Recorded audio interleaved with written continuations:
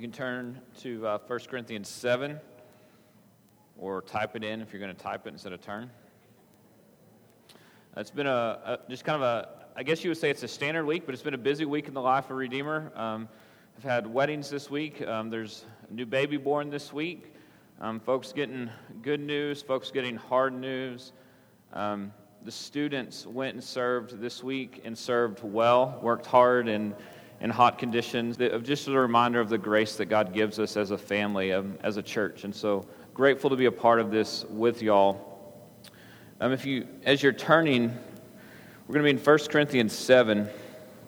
If you haven't been with us for very long, you probably have at least picked up on the fact that we preach just kind of through books of the Bible. And so earlier it was Exodus. After we preached through Exodus, now we've been in 1 Corinthians for the last couple months.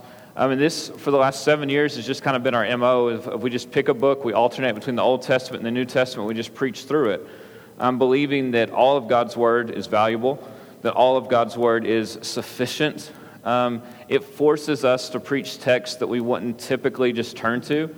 It allows us to see the flow of the author's intent as the book is put together and compiled. But it also, one of the things is it helps us when maybe your pet sin gets hit on, right? You're not thinking, man, who told Jeremy this week, right? It's just the next passage up. And so the Spirit can move in that where it doesn't feel quite as personal, even if it is very personal. All that being said, 1 Corinthians is a letter written from Paul, who's in Ephesus, to the church in Corinth, who is living, although it's 2,000 years removed, in a society that has a lot of similarities, right? Corinth is a very independently driven town. People have been able to pull themselves up by their bootstraps there. There's more wealth there than we would find in West Texas, although with the oil field, right? Like that component is there too. But part of the thing is that there is kind of just a worldliness that is developed in Corinth because of the wealth that folks from all corners of the world have flocked there. And so all the different religions, philosophies, cults, all these mindsets and ideas have come. And with it, a lot of sexual sin and the vice that you would see in a port city just has made up Corinth. And so Corinth is kind of this major city that has this independent spirit and then is just filled with worldliness. And so Paul is writing to this group of believers who are there, this first generation believers, and he's saying, look, your job, right, is to reflect the image and the character of God in this city who really has no desire for Jesus. He's like, we're not going to build a temple that's going to let people know, like a temple to Artemis or a temple to Diana. This is a temple. There's no temple to Yahweh in Corinth. He says, y'all, together, we are the temple of God here. The Spirit of God lives and dwells within each of us and with us corporately. And as we reflect His image to a world that is far from Him, right, they begin to get a glimpse of who He is and His character. And He says, and in that there's power, because I'm not coming with convincing words. I'm not coming with great rhetoric. I'm coming with something that's true. And the fact that it's true means there's power because you've been converted by it. Now, we live in a culture where the cross has, and the church has had a greater influence, has seemingly lost influence. And really what it is, it's not that the church has lost influence, it's that kind of the fat that has been around the church, this thing that has looked like Christianity that really wasn't, has been cut away. That the remnant has remained and is faithful. And there's less political influence and there's less folks who want to applaud Christianity. And so we begin to look at the Corinth situation and go, hey, there's a lot of similarities for us here of what does it look like. And so Paul has said, look, we're going to talk about some really practical things. So he's talked about civil lawsuits and he's talked about sexual sin. And he says, look, if it's within the church, we're going to judge it. We're going to deal with it. But if it's outside the church, we don't judge that because they don't walk with Jesus. And it's like, and if you're worried about vindication, God is going to vindicate. And so we want to live with godly wisdom and not with worldly wisdom that will fade away. And so that's kind of been where we've been for the first 6 chapters. And as we pick up this morning in 1 Corinthians 7, We're going to continue to look at some gospel implications, specifically in relationships, in regards to sexuality, over the next few weeks. And remember in 1 Corinthians 6, he has told them that the Corinthians had this idea of the body. It just didn't matter, like in regards to, hey, we eat because we're hungry, and then at some point God's going to destroy our stomach because we're going to go to heaven with him. And so it's the same way. It's just as we get hungry, we should feed it. He's like, as we have sexual urges, we should just fill those desires as well, because it's just a body. And he reminds them, look, there's a resurrection. Christ was resurrected. Your body will be resurrected. The body matters. And 1 Corinthians 6 ends just kind of with this idea of like, look, we want to flee immorality. We want to glorify and honor God with our bodies. And so we have to talk about some things in 1 Corinthians 6 and in chapter 7 and moving forward that quite honestly just maybe make you a little bit uncomfortable, right? That may make you want to blush a little bit. And there are things that, as I'm preparing 2 weeks ago sermon, this sermon, as I'm looking at the next couple weeks, I'm thinking, am I really going to say that? Like, are we really going to do that? Are we really going to talk about that? But the fact is we live in an overly sexualized culture, right? Where if there's any blushing left to be done, this is probably where it would happen. Because otherwise, there isn't. That as you're watching commercials, right, with your kids, that you're constantly grabbing the remote and changing the channel, right? Because you never know what's going to come up. As you're thinking about the radio and the songs that come on, or if you're thinking about your kid having access to you, like, we live in an overly sexualized culture. The world is talking about sexuality and about gender and about marriage and about these things. So the church has to, because the church actually has something to say about it that's healthy and helpful and that it matters. And the church's tendency has been this. It's either to be very Victorian about it, and so it's like we know it's there, but we're not going to address it, which isn't helpful. Or it's been like, hey, we want to compete with the world, and so you'll see sermon series like Christians have great sex too, right? And it's like we want to compete with kind of this sexualized culture, neither of which are super healthy. Because we actually have some answers. We actually have a standard and we have some expectations that Scripture gives out that are healthy and are good. And we are raising children and grandchildren in this culture. You don't get to ignore it. We don't get to put our head in the sand. We have to address it. And the fact is if you're thinking, well, I don't have kids, I don't have grandkids, I'm not around them, I'm not working with students. Well, you have family members and neighbors and coworkers who are hurting and have been broken by this culture in this world that says that you should never be satisfied, you should never be content, there's always more, what you're doing is not enough. And so what we want to begin to offer is that there's a better way, that the way that we look at sex and relationships is actually a means of worship. And that is far better than a simple message of stop it, don't do it, right? It's just not helpful, and it's certainly not powerful. And so, if you're not uncomfortable, you probably will be. There's probably some tendency you're already to think, why did I show up this morning, squirming in your seat? There may be even some geysers of guilt beginning to already emerge. You're like, oh, crap, right? Because your past is stained. So I just want to start and say, like, there is hope. And there is peace, and there is forgiveness. Like Paul writes about this, not with a hammer to condemn. Chapter 7 is actually going to be one of the most pastoral passages we're going to see in 1 Corinthians, where Paul kind of drops the hammer and just kind of, instead, just kind of walks through pastorally, ministering to different groups. And so he's going to talk to married folks, and he's going to talk to singles, and he's going to talk to widows, and to those who are divorced, and those who are considering remarriage. He's going to address all of those things. We have to have a voice as the church. We have to. Like, the church has business here, and a lot of times people want to say, well, I don't want the church to have a voice because I don't want there to actually be a standard, right? We want to be so individualistic about relationships and about sexuality that we don't want there to actually be like a litmus test, and yet Scripture gives us one. This is obviously one of the longer introductions that we've had. Y'all, simply because of the nature of the job that I have, is that that I have office hours, that I'm up here during the week, I quite literally have daily conversations in this vein.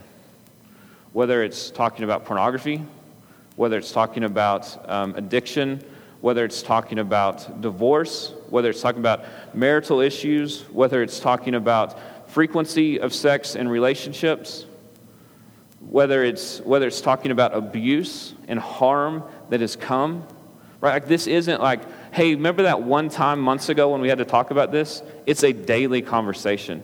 And so right now, if you're sitting there going, really? You are the exception. If this has not hampered your relationship and your marriage, you are the exception to the rule, not the norm any longer. And so one of the ways that we want to love our neighbors is to become versed in just saying that, hey, there's hope here, and there's healing here, and there's actually good news here. And so it means we're going to have some conversations that, already in my head, I've got this little voice, screaming at me, quit saying sex, right? And I'm just, having to say, oh, here we go, There's a reason that we've got the kids upstairs for the next couple weeks. Trying to say, if y'all don't want to have that conversation yet, we're trying not to force it on you.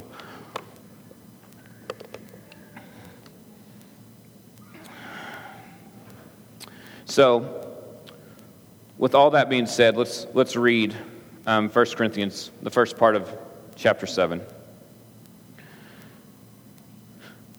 Paul begins this way. Now concerning the matters about which you wrote, it is good for a man not to have sexual relations with a woman. But because of the temptation to sexual immorality, each man should have his own wife and each woman her own husband. The husband should give to his wife her conjugal rights, and likewise the wife to her husband. For the wife does not have authority over her own body, but the husband does. And likewise the husband does not have authority over his own body, but the wife does. So do not deprive one another, except perhaps by agreement for a limited time, that you may devote yourselves to prayer. But then come together again so that Satan may not tempt you because of your lack of self-control. Now as a concession, not a command, I say this. I wish that all were as I myself am, but each one has his own gift from God, one of one kind and one of another. We're actually going to stop there this morning. This morning's sermon is going to act as kind of an extended intro, and we're going to look primarily to the married. And then he's going to go on and he's going to walk through, like I said earlier, divorce, remarriage, widows, singleness, all of these things through the rest of chapter 7. And so we're going to give next week and possibly 2 weeks to look at those in more detail. Marriage gets far more focus in a typical church on a typical Sunday. And so we're going to look at it and kind of lay a foundation for the next couple weeks. But we want to give more time and more focus there. If you'll remember, in 1 Corinthians 5:9, Paul mentions that he's already written a letter to the Corinthians. And so even though this, for us in Scripture, is 1 Corinthians, there have been other letters to the Corinthians. He's also received some oral reports from Chloe's people, that there's some conversation going back and forth. What verse 1 of chapter 7 lets us know is the Corinthians have actually written a letter to Paul too, right? And so he's referencing it here. And he says, now concerning the matters about which you wrote. And so for the first time, he's going to address something that they've written to him. We're going to see this through the rest of Corinthians. I think it's 5 more times that he's going to say now concerning something that they've written. It's beginning to be this kind of back and forth where he is answering questions that they have given. And so here's the scene. What has happened is that there has become this idea in the Corinthian church that if you would abstain from any sort of sexual behavior, that it will exalt you in some super spiritual way. That if you just abstain from all sexual activity, that you can elevate yourself above others. And remember, he's already kind of come at them about the fact that they think they're superior, that they think they're wise. Well, this is one of the ways they've done it. Is that those who were no longer, either whether it was due to divorce, or they were widows, or they had never married, and they're going, this is a really sexualized culture. Look how good we are. We're actually better than all of you. And it had bled into, they were actually encouraging people who were married to begin to abstain. And if you can't abstain in marriage, then you should go ahead and get divorced so that you can be as spiritual as I am. And so Paul is addressing this idea that they've said, hey, we think it's not good for a man to touch a woman ever. And so he's going to address this. And so the way that because we corrupt things, what was also occurring was this, that the church was having couples look at each other and say, well, we'll stay married and we'll abstain from sexual activity because we want to be spiritual. And then they're both like having their cake and eating it too because they're running outside and finding temple prostitutes and other ways to have like liaisons, right? And so they're having these sexual encounters, but they're looking at each other in their covenant marriage and saying, look how spiritual we are. And having others say, well, maybe we should get divorced. And having others say, well, maybe you should never get married. And so the whole thing has gone haywire. Because people are living in this overly sexualized Corinthian culture, and now they're being told that if you actually want to be spiritual, then there should be no sexuality at all. And yet the culture is saying, hey, be holy and chaste towards your wife, but then go do whatever you want for pleasure. And so it's just this confusing mixed bag of signals and messages, and Paul is going to just like really kindly and pastorally walk them through this, what the implications are of the gospel. And so what happens is this, is that often we think of the gospel as simply like, I know Jesus, and then I do my thing. And what Paul is continually telling the Corinthians and telling us is this, that to know Jesus, to trust Jesus, there are implications for the very life that you live in your marriage or not being married, right? In your job and in your parenting and with your neighbors and with your money, with your civil matters, that all of these things have implications because the gospel transforms us and it changes us. So I want to give just kind of a quick overview of marriage through Scripture, right? To make sure that we're on the same page.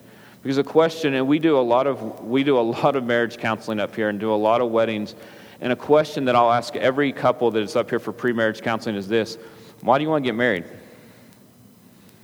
And you're thinking, oh, that's a simple answer. But if I put a mic in your face right now and say, why get married? Why not just live together? Why not, right? Like, is there any more commitment? People like lock up and they're like, why do I get married? Right? Like, why has the church been such big proponents of marriage? Right? Like, because there's an answer to that.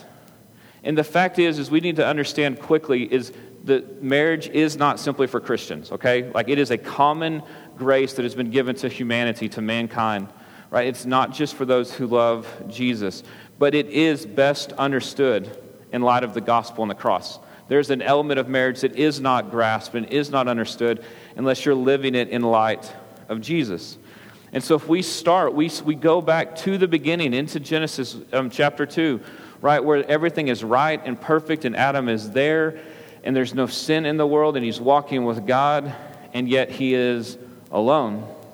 And so God gives, right, makes the first bride, and he gives the first bride to the first groom. And he says, let no one tear this apart, right? And that Adam looks at her and is like someone like me. And that we see that marriage is a gift from God, meant to put one man and one woman together, right? That's the expectation. And then you turn over one page to Genesis 3, and everything goes haywire, and sin enters the world because of rebellion and of sin and of not trusting God. And because of that, relationships get hard, right? And death enters the world, and sickness enters the world, and pain in childbirth enters the world, and suffering enters the world. And all of these things have fractured. And so it's why now relationships are difficult. And it's why we look at divorce, and why we look at disease, and why we look at suffering, and why we look at marriages that have stayed together, but there's no semblance of marriage left. And we see these things just get corrupted over and over and over again because sin has entered the world. And then you turn over to Song of Solomon, and you have this little just kind of poetic book that we find in the Old Testament that says, oh, by the way, sex isn't just to have children. It's actually to be enjoyed. And if you weren't aware that it's there, you can have your afternoon reading, right? And Song of Solomon just says, like, hey, marriage and sex is a gift from God, and it's meant to be enjoyed.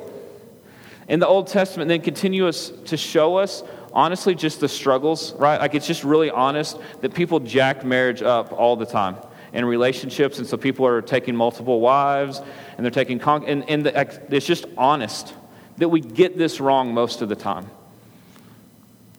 And then we turn over to the New Testament, and we're skipping, I know, a ton of passage, but in Matthew 19, right, that Jesus is being asked about divorce and about marriage. And he says, look, there's an out in marriage, but it's due to the hardness of your heart, right? Like, the divorce was not supposed to be a part of this. That the intent, right, prior to sin entering the world was that man and woman would come together and stay together. Now he says, look, we live in a broken world, and so there are some things that have come into play here. And he begins to talk through abandonment. He talks through adultery and things like this. But he says that's not the intent. The intent, and he repeats Genesis 2:24, like what God has brought together, let no man separate. Right? Like that is the intent. And then we go to Ephesians 5, and Paul, writing to the church in Ephesus, says this thing. He says that marriage is actually a mystery. And he says it's a mystery because it's telling a story beyond that one individual couple. It's telling the story of how God loves his bride, and the church is his bride. The church, those who love and treasure Jesus, are the bride of Christ. And so he says if we're the bride, and if marriage is supposed to be reflective of that, that's why we would look at unbelievers and say, you're not going to grasp the depth and the significance of marriage, even though it's still for you. Because God demonstrates his love for us. He doesn't just say he loves us, he shows us. And he showed it at the cross. And he showed it at the cross when you were in rebellion and far from him, warring against him. And so in marriage, we demonstrate our love even when the other person is not deserving of it. Right? Why? Because we've been loved like that by God, right? And because we're reflecting his very image. And so marriage is two sinners coming together. His love for us is transformative. We're not the same if you're loved by God. You are transformed and changed. And so in marriage, when people say, oh, we changed, of course you changed, right? That's what people do, is they change. And so you're going to change, but you're looking to change together. As God is transforming you, your marriage is going to be transformed, right? Like that it's sacrificial. That Jesus didn't have to do that. It cost him something. That marriage cost us something. That it's permanent. God's love for us is permanent. We don't doubt, right, whether his love for us is eternal. That's why. It's not just, hey, marriage is a good idea if you stay together. We say that you're supposed to be together forever because it's a reflection of the character of God who loves us eternally forever. Look, we live in a broken world. And so as you're sitting there now, you are scarred by your sin, and you are also scarred by the sin of others.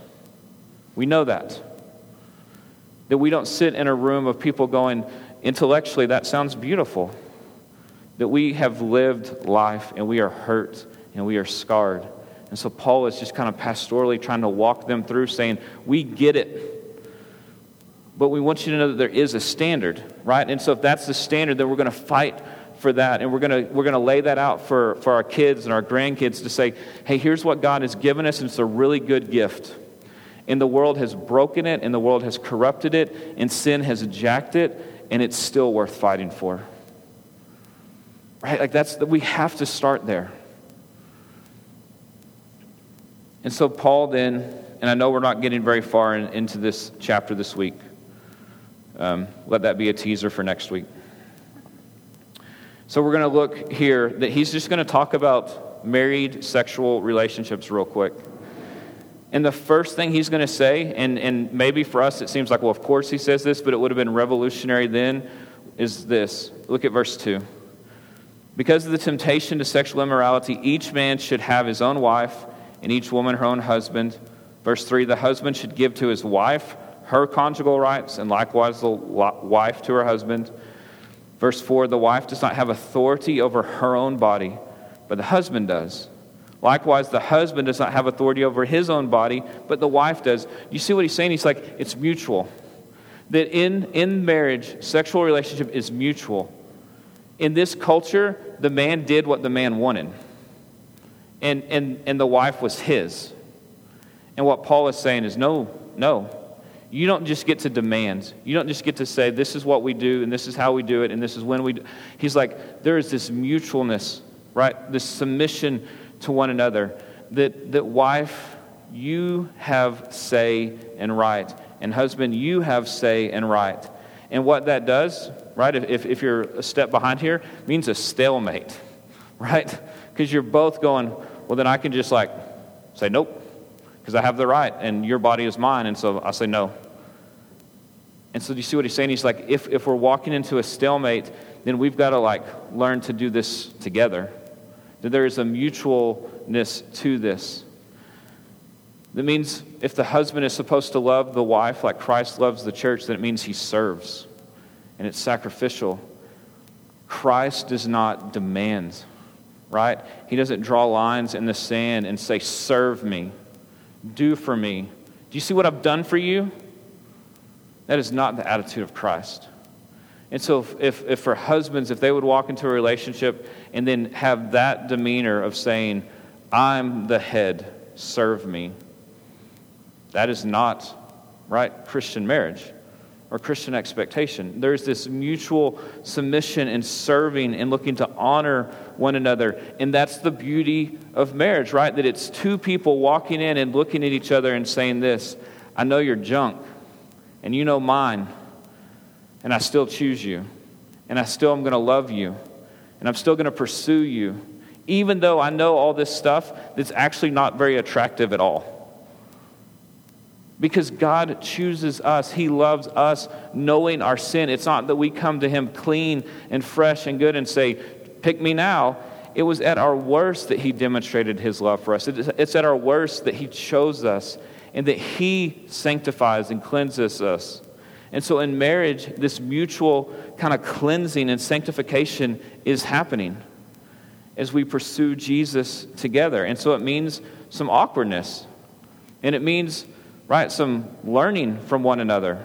Because the second thing is this, that communication is assumed, that there's no demands. Look at verse 5. Do not deprive one another, except perhaps by agreement for a limited time, that you may devote yourselves to prayer, then come back together again.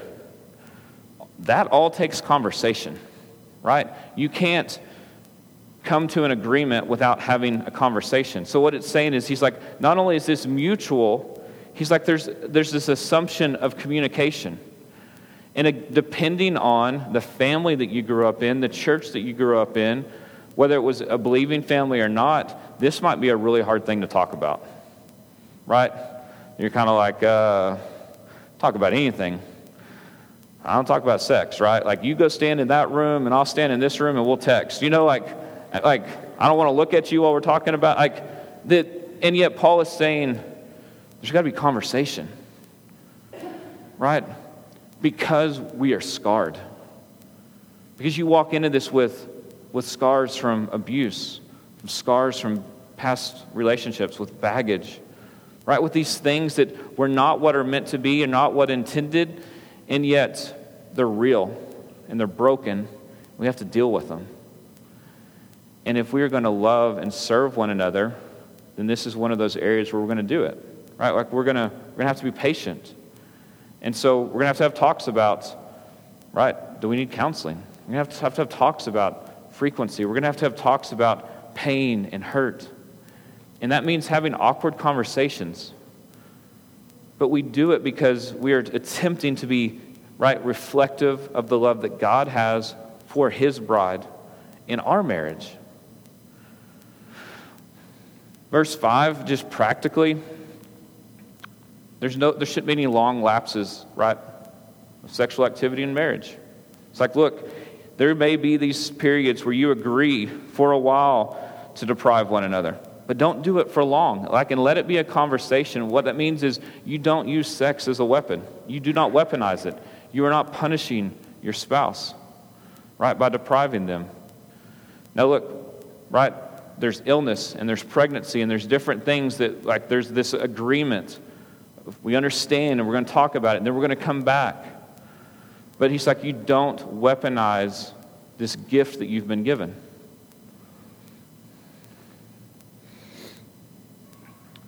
The husband, verse 3, the husband should give to his wife her conjugal rights, and likewise the wife to her husbands.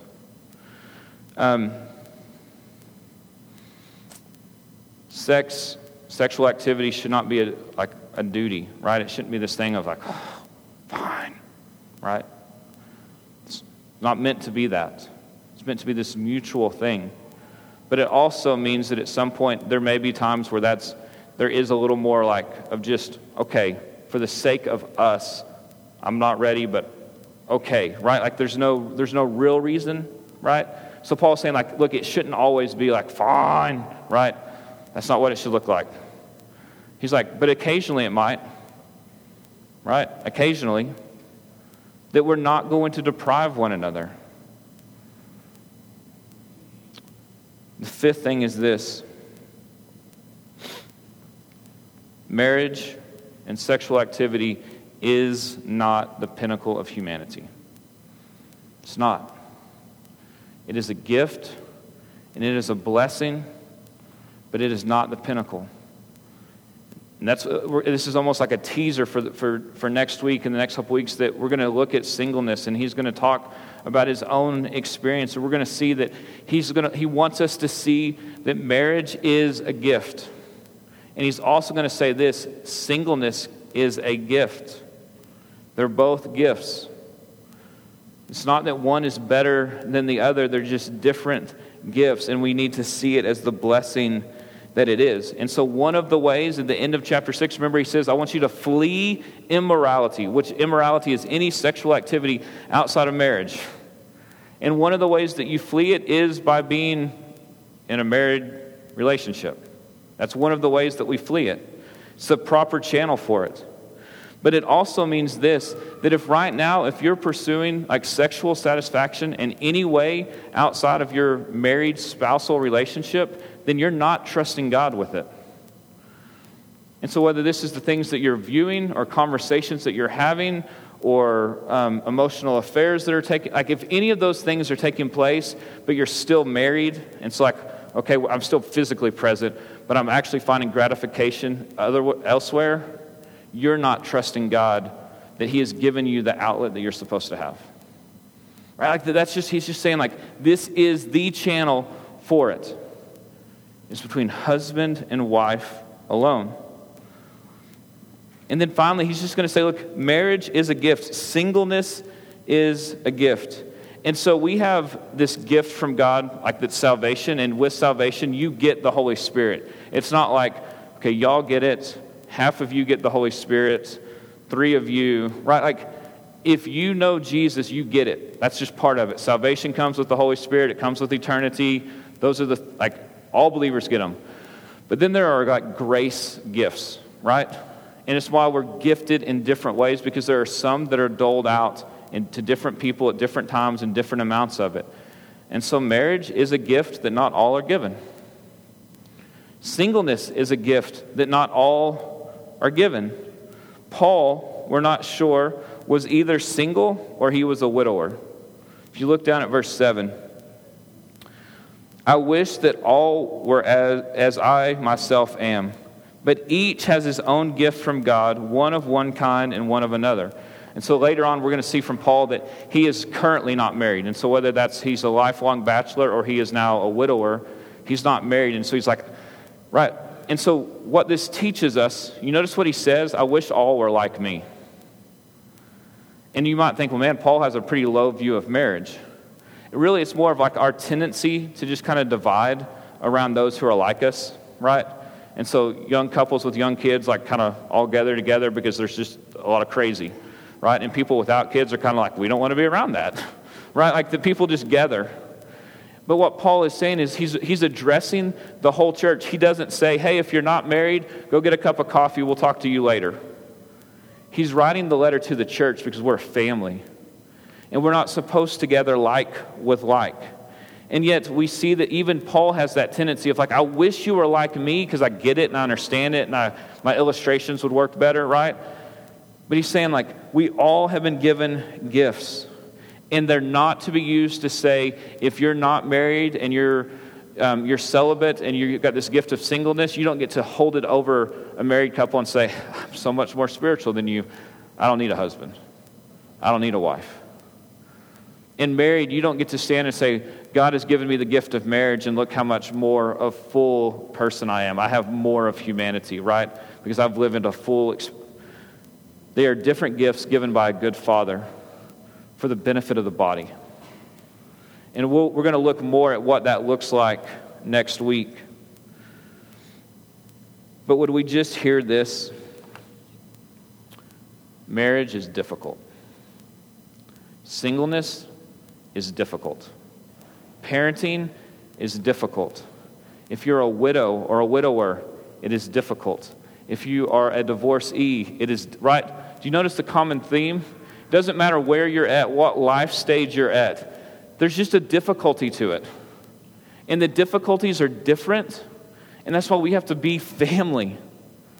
Because it's difficult to be single, whether by choice or whether it's been brought upon you through divorce. And it's difficult to be married, right? And we don't say, well, my difficulty, I get this many points and you've only got this many points, right? Like, we just minister to one another.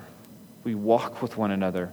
We share with one another. We pray for one another. We bear one another's burdens. We grab each other by the arms, and we pursue treasuring Jesus together in whatever life stage we are currently in. Right? That's what Paul's saying is like, look, we're in different places, and he's going to walk through the rest of 1 Corinthians 7, ministering to each of these groups.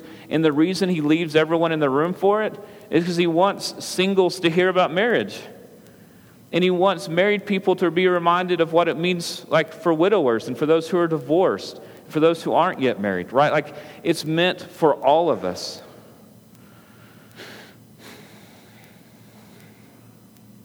Church, Jesus is sufficient.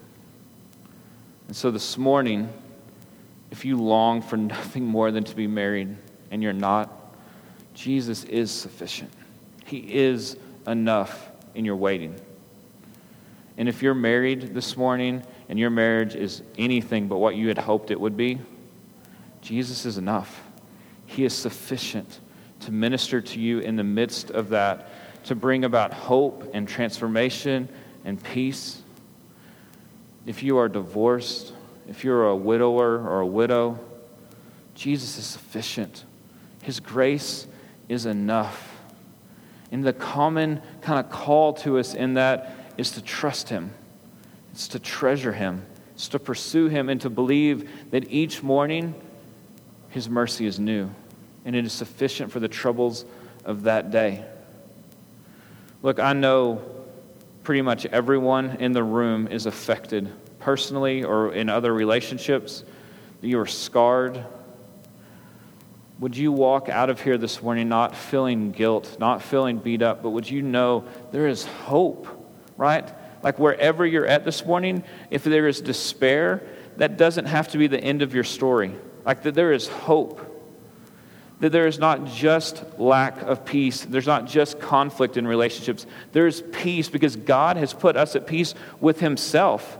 And so he can put us at peace with one another. That there is mercy. That if you're thinking about the shame of your past, there is forgiveness. Remember what Paul says, even just in the last chapter? He goes, you have been sanctified and cleansed and washed, right? That he purifies. That he's not going, yeah, not you. That's too much. He doesn't say that.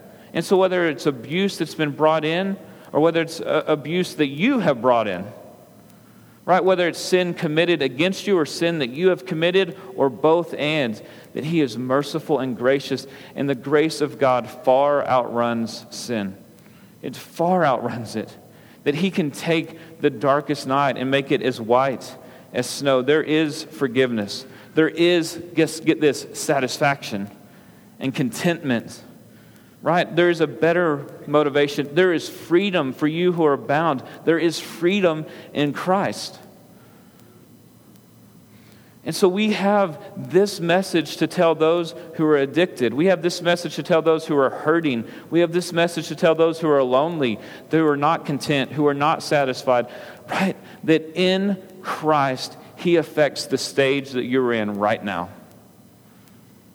And it's why Paul has said, do not be deceived. Right? Like that our tendency is to become so ingrained in our sin to begin to think it's normal. And then we just begin to walk away from Jesus. And he says, I want you to trust me. I want you to trust me with your singleness. I want you to trust me with your loneliness. I want you to trust me with your marriage. That he transforms. He's enough. And the thing I love maybe most about how we do this at Redeemer is that there's no period on the end of the sermon this morning. Right? We hit comma, and we enter into conversation, and we're going to pick this up in 1 Corinthians 7:8 next week. Right? Like that we're not saying, okay, we've said everything there is to know. Hope you got it. Good. All right, let's go. But that we want to be family. And so we're trying to open up a conversation that says, how do we pursue and treasure Jesus together in the midst of this, right? In a conversation that our tendency is to blush and to ignore it and to suffer alone in silence. No longer, right? So to some degree, I feel like this morning was just a really long introduction that says, okay, the sermon will be next week, right? As we begin to look at the bulk of chapter 7. Look, if you need someone to talk to this morning, to pray with, if you need to confess something, if you just need someone to just put their hand on your shoulder and pray for you without saying a word, there's going to be some men and women in the back of the room. If right now you've got something right here that needs to come out, it's just welled up in your throat, do not walk out that door without telling someone, without grabbing someone, whether it's those folks in the back of the room or someone else. Because here's the thing, you're going to walk out and you're going to lunch and you're going to say, I'll do it at GC, and you won't. Because it'll get easier not to. If the Lord is just pulling something out of you into the light, right, where the truth sets us free, you say it this morning. You find someone you trust, whether it's in your gospel community, a leader, someone in the back, and just share it. Right? Like, let's walk in the freedom that Christ has given. If you just need someone to pray for cleansing, let's do that. So the band's going to come back up. You move if you need to move. You grab somebody if you need to grab somebody. Stand if you want to sing to your King who has freed you. Sit if the Spirit is ministering to you. You respond as you are being ministered to this morning. Let me pray for us. Father, you are merciful and kind and good. And Lord, would those words not be cliche this morning? Lord, as we think about the shame, the guilt, the fear, the scarring from our past, and maybe even our present, God, would you just say that, would you just remind us that you make all things new? That you take dead things and make them alive? That you take cold and stony hearts of sin and you make them soft again as you stamp them, as Ezekiel tells us. Father, that you restore and transform and give life and give hope. Father, that's who you are.